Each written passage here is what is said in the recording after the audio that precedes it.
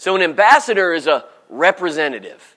Anybody know who our ambassador to the U.S. government is from Louisiana? Kennedy's one, Julia Letlow's another, right? So those two could qualify as representatives for you at the Capitol of the United States. But the thing about an ambassador is it's not just a representative for you in your own government, but an ambassador exists outside of their own nation. So an ambassador has this idea of there's this foreign citizenship behind it. So you can be an ambassador in a sense as a representative, but it goes beyond that to a foreign country. We're going to look at ambassadorship. Now, how many of y'all know that you're an ambassador? Anybody know that? Good. 4 of you. Now, here's what I want to ask you. If I could give you an ambassadorship, I have 3 places for you to pick from. The first place is beautiful. It's out in the Caribbean Sea. Beach life is there. They're friendly with the United States, right? All you have to do is go there, handle the work, represent the U.S. government in such a way that you're not speaking on your own behalf. You're speaking officially from the United States government, and that's what you're going to do. How many of you think you'd want the beach gig?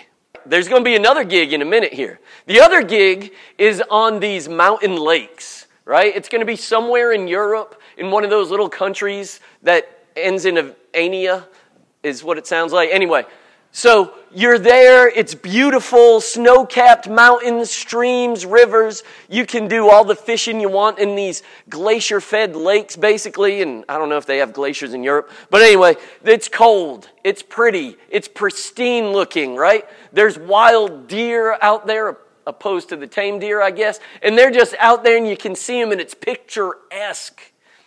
That could be your second thing. The country there, they don't have any real issue with your government. Your job isn't going to be too hard there. How many want that one? So, how many want number 1, the beach? All right. Number 2, the mountain, streams, fishing. All right. And then the third one is a nation that is extremely poor. There's not a lot of nice stuff there. That nation is set somewhere in one of the desert countries of Africa, right? You wake up every morning and you see dirt and sand and just emptiness. And the towns and the villages that are around are extremely poor. And the people there, they have a grievance against you. They don't like you. In fact, they would rather you leave or die than be there. They hate you, they hate your government, they hate your president. How many are going to pick that one over the other 2? You got to be crazy to, right? But that's the one that you're being sent to. Now, some of y'all are like, I didn't even know I'm an ambassador. Well, if you did not know that you're an ambassador, I'm going to show that you are. Here's where we're going to pick up. Verse 17. Therefore, if anyone is in Christ, he is a new creation. Old things have passed away. Behold, all things have become new. Now all things are of God, who has reconciled us to himself through Jesus Christ, and has given us the ministry of reconciliation. That is, that God was in Christ, reconciling the world to himself, not imputing their trespasses to them, and has committed to us the word of reconciliation. Now then, we are ambassadors for Christ, as though God were pleading through us. We implore you on Christ's behalf to be reconciled to God. For he made him who knew no sin to be sin for us, that we might become the righteousness of God in him. So the first thing I want to ask right here is the thing that's tackled in verse 17. If anyone is in what? What's it say? Christ. So the first thing that you've got to realize about this is, are you in Christ? So if you are a born-again believer and you know that when you die, you are separated from hell because of the righteousness of Christ, and you put your faith and your hope and your trust in Him and what He did on the cross, becoming sin for you, as I just read, taking the wrath of God for you, He was dead, He was buried for 3 days, and He rose from that grave. Rose from that grave. Dead and raised from the dead. That means you're in Christ. If you really believe that. If you're not a believer of that, you're not in Christ. So you're not going to be an ambassador. An ambassador of Christ. You're an ambassador of the Lord and Savior. So if anyone is in Christ, you're a new creation. You're not the same old person you used to be. You are a new, brand spanking new creation in Christ. Meaning, that old person you used to be, that you want to be, that you think you have to live up to those expectations, that one's dead and gone. And you are a new creation. Brand new creature in Christ. New creation in Christ. The old is dead, the new is alive. And it's alive in Christ. The new creature is alive in Christ. When you are a new creation, oftentimes we like to treat it like there was a divorce between the old self and the new self. I was a kid that grew up in a divorced household, right? My dad took us on Tuesdays. And every Tuesday, me and my sister and my brother, we do the visitation thing on Tuesday. Sometimes there's divorce and parents have their kids on the weekends or on Monday afternoons or whatever. But here's the idea that I want to get across to you. Some of y'all, instead of having an old you and a new you, some of y'all have just had a divorce. And there's no real separations. You're giving the old you visitation rights on Tuesdays, on Saturdays, every other weekend. And we live a life where we say, I'm going to be this person a lot of the times, but I'm still going to go and I'm going to do all the other stuff that I know I ought not do. I know there's things in my life, things that I say, things that I do that I don't need there. But I'm not going to put those things behind me and I'm not going to leave them. I'm not going to put them to death. I'm going to allow the enemy, Satan, or even the world to pressure me into giving them weekend visits, Tuesday visits, whatever. You see what I'm getting at? So there's this idea that there's an old and a new, and you're a new, but you keep dipping back into the old. And I'm going to tell you this. It's human nature to want to do that. All right? But a couple weeks ago, I talked about the motivation and the discipline to wage war. Right? You can be motivated to wage war, but you've got to be disciplined to stay in it. Anybody can start a diet. Right? Anybody can. Sometimes it only lasts for 30 minutes, though. And you're like, man, we got those new cookies and the milk in the fridge. And see, that's hate Oreos, hate milk, because I can eat about 5,000 of them. It's not good. It's a diet killer for me. Peach Sour Patch Kids. Someone left them in the kitchen last weekend. You don't know how badly I wanted to reach into that package and just eat all of them. I wanted to, but I couldn't because I was on a diet. I had to be disciplined enough to get through. The same in our lives. If you're a new creature in Christ, His Spirit is with you and you can go the distance because He has that discipline for you. Verse 18 says, now all things of God who has reconciled us to Himself through Jesus Christ and has given us the ministry of reconciliation. What word shows up there? Twice. Form of reconciliation, right? So if you're a new creature in Christ, you have this thing of reconciliation that is taking place in you, that took place in you, that forever will take place in you. To be made right, to be put back in good standing in a sense. Justified, you could say. So if we're in business and we're reconciling money, and I say, oh, we need to reconcile that debt, that means someone is going to pay the rest of their debt that they owe, right? The Bible tells us, you, new creature in Christ, you person who's been bought by the blood, who is going to be eternal bound for heaven, you are reconciled.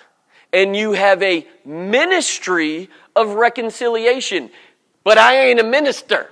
All right? That's your job, Tony. You the preacher. You the minister. You're the guy we pay. Not my deal. No, it is. You, person who is saved, have a ministry of reconciliation. That's what it says in verse 18. That God, who had Christ in him, reconciled us. What did he reconcile us from? A life of sin. A life of debt that we could never repay. Well, I don't owe God anything. No, here's the deal. Every sin that you've ever committed in your life is like heaping up $1 billion of debt. Every sin. Small, tiny little sins that you don't even remember would be like you taking on $1 million debt. That little lie you told on the bus when you were 9 years old, that's $1 billion is what it would cost you in God's treasury. How many of y'all could pay $1 billion back? That's just one sin. Then that other time where you lied or you stole or you cheated on a test or you cheated your company out of something, or you were dishonorable to your parents. Disrespectful, disobedient. That time you looked at someone with lust. That time you were greedy and you coveted everything that you saw. That would be like adding on $1 billion every single time. And you can never pay it off because you would be hopelessly in debt. Because every day I'm adding to my debt billions and billions and billions of dollars.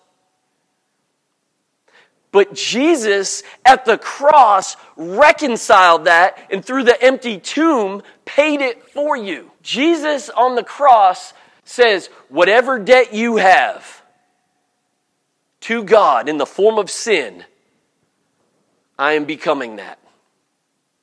I am going to become the debt that you could never pay back. And if you believe in me, that I am the Son of God, that I lived the sinless life, that I, as a representative for you, died on that cross, 3 days dead, resurrected from the grave, if you believe that, then I will cover your debt.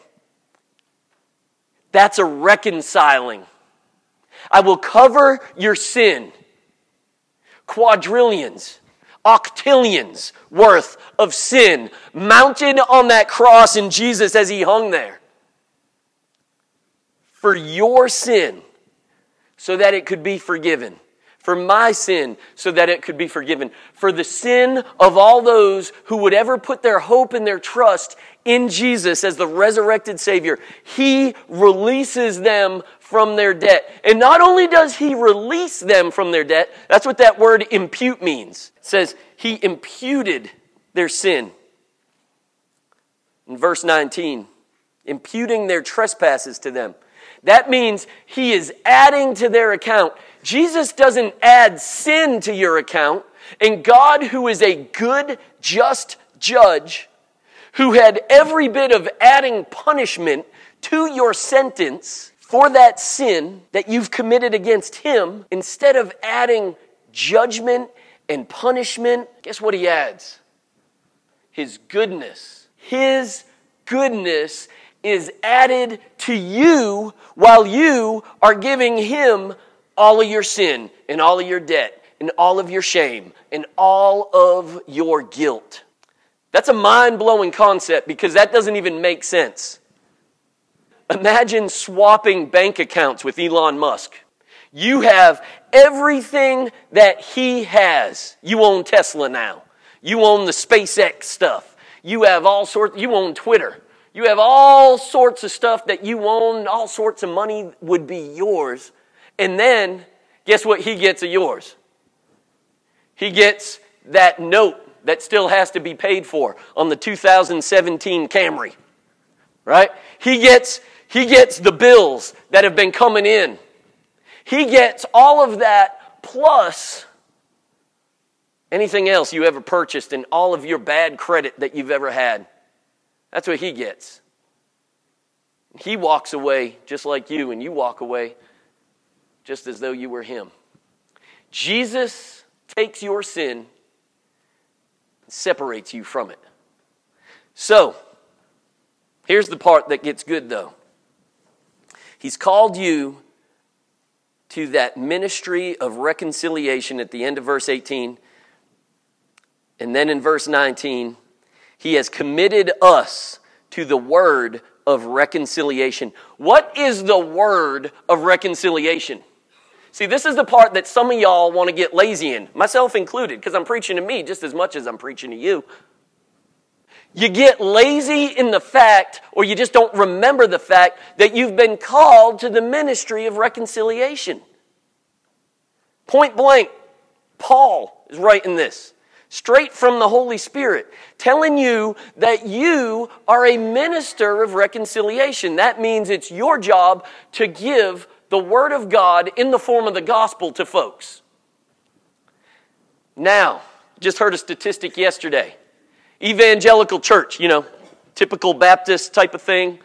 Less than 10% of evangelicals share their faith once a month or more. 10%. Which means 90% of church in the United States does not share the gospel, does not disciple, does not give their testimony.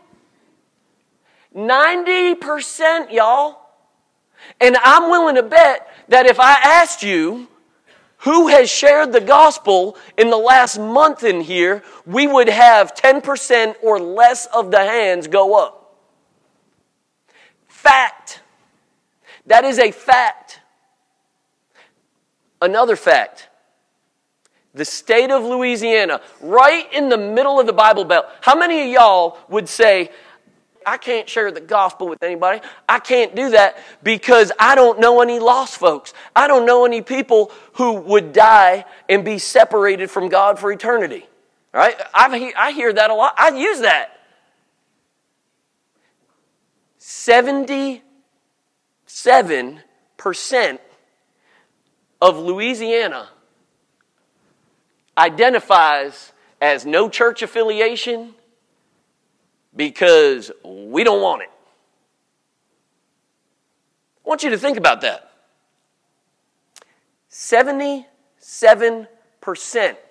of the state of Louisiana is lost. I know what you're thinking because I thought it. That's all down south. That's all, sub-Alexandria. It's actually not. 74% of our area, 74% of North Louisiana would identify themselves as without Christ, as lost. Yet only 10% of us or less will ever share the gospel with them, or have in the last month. You know what those numbers say? We don't take our ministry of reconciliation very seriously at all. You know what it says? It says, we show up on Sunday, we sit around, we hear the words that come out of your mouth, and we leave unchanged. We leave and we go home and we go to baseball practice and we go to dance practice and I go to the coffee shops and I go and I visit my friends at whatever you do. I go to work, I do this, I do that. I get on Facebook and we never share the gospel. That's a lie. It's not never. 90% of the time, each month, we're not going to share the gospel. So my first challenge to you today is be a 10%er. Be one of that 10%. And I'm going to start with your goal this way. And this ain't going to be hard. Once a month, have an intentional conversation with somebody about Jesus. Once a month. Is that hard? There are 31 days in a month, most months. You're talking once in 30 days, have a gospel conversation with somebody. How many of y'all are scared to death right now that I said that? And you're like, I don't know how to do that. I can't do that. I'm a little nervous. How many don't care and are like, I just hope you hurry up because I don't want to be late to Mexican? But there's probably people in here feeling that way. Here's the thing. It's your ministry, your duty, appointed to you by the one who you proclaim is not just your Savior, but your Lord. Y'all get that? He is my boss of bosses. He is the King of kings and the Lord of lords. Yet I'm not going to do what He says. I would rather take His instruction and tell Him where to go and do my own thing, even though He's good enough to save me and good enough to be my Lord. I'm going to go ahead and tell you this. If that's your attitude toward Him and toward this ministry of reconciliation, you ain't in Christ. You are lost and you are going to die and you will spend an eternity in hell. Period. If your attitude is, yeah, I'm saved, I get Jesus as my Lord and Savior and I'll go to heaven forever, yet I'm not going to take what He says seriously, you have no regard for Him. Zero. And you are in danger of judgment. He then calls us to be that ambassador. Now then, we are ambassadors for Christ, as though God were pleading through us. We implore you on Christ's behalf to be reconciled to God. Y'all, we each have a mission field in our life. You don't know this, but you do. Each one of you has a mission field. Some of your mission field is with other folks that look just like you, that talk just like you, that do all the same things as you. If you're a guy in your 20s, and that's the kind of stuff you do, that's your mission field. If you're a woman in her 70s, and you hang out with a group of women, and y'all got like hobbies and stuff, that can be your mission field. And here's what I'm going to challenge you with. Use your mission field not just to stay with the comfy and the cozy and within the confines of Christianity. That was a lot of C's. Don't just do that, but go out and look for those that need Jesus and meet a spiritual need and get one of them in. You'll have 9 of y'all working with one. 9 folks discipling one. How amazing would that be? That would be awesome. For the 9 of you, but also for that lost one that comes in the mix. We look and we see, and I'm going to give you 4 quick points about being an ambassador. An ambassador is appointed. They are chosen. They are chosen representatives of Christ. Not of yourself, because a lot of times we're really good at representing me, right? Tony is really good at representing Tony to other folks.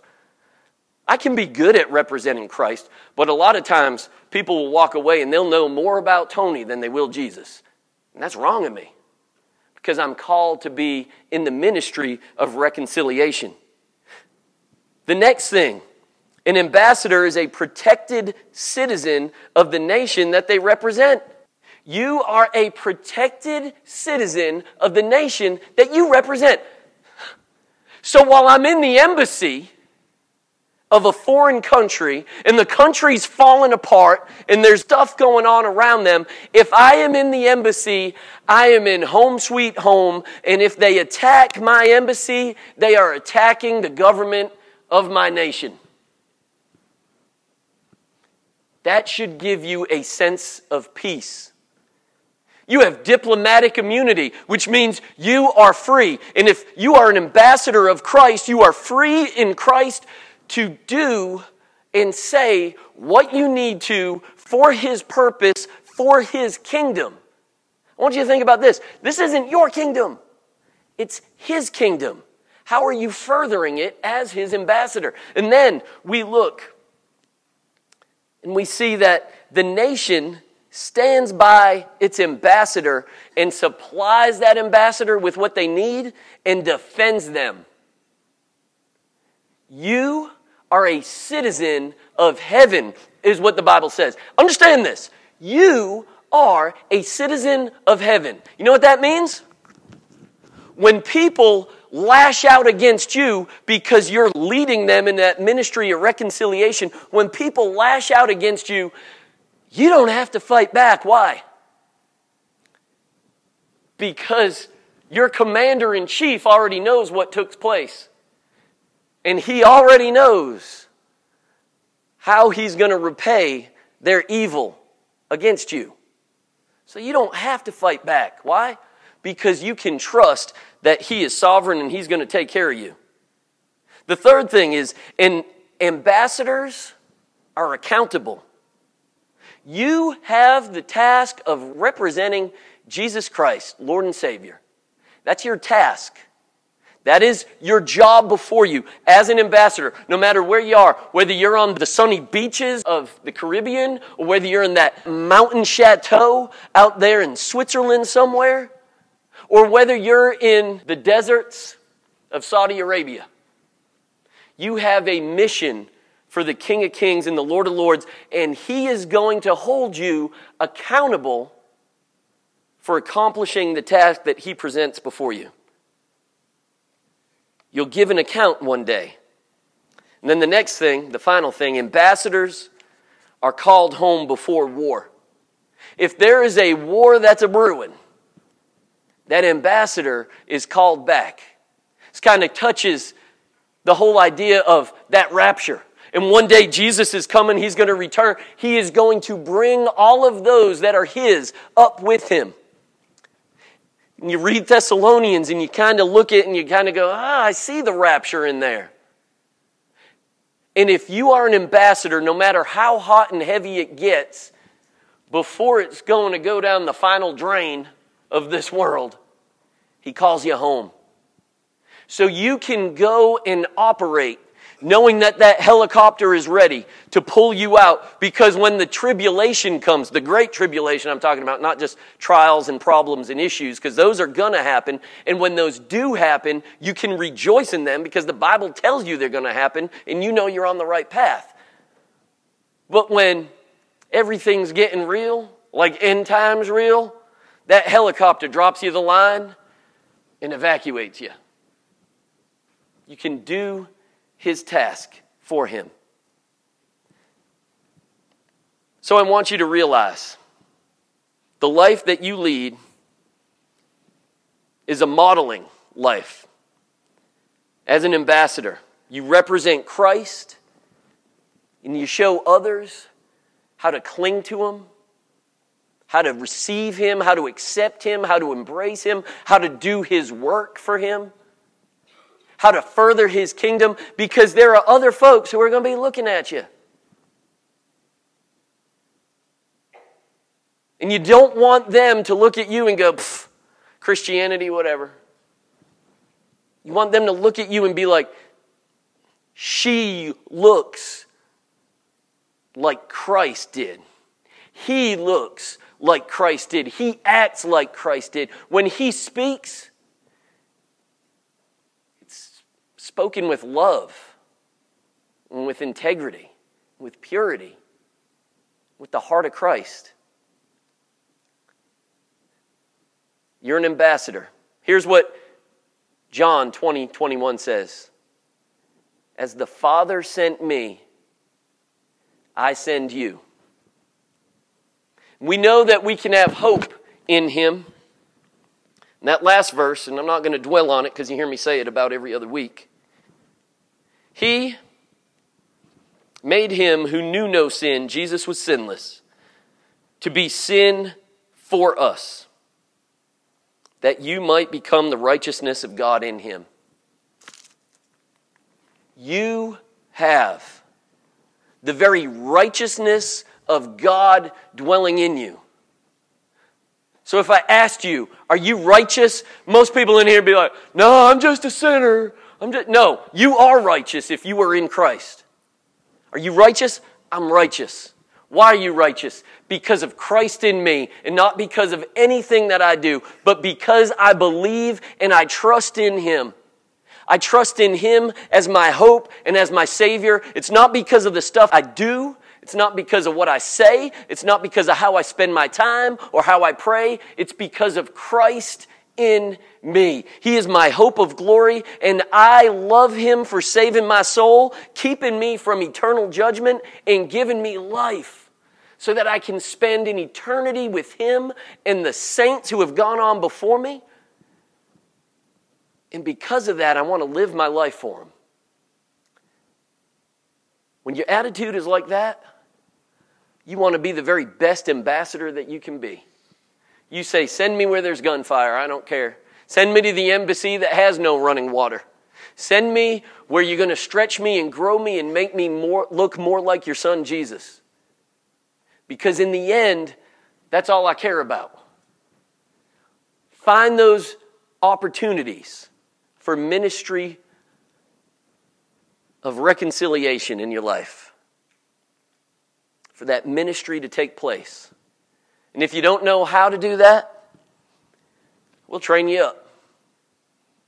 Because in the end, that's going to be on you, and you're going to be accountable. And it's my job to make sure you are prepared and equipped to go out there and to fulfill what He's called you to do.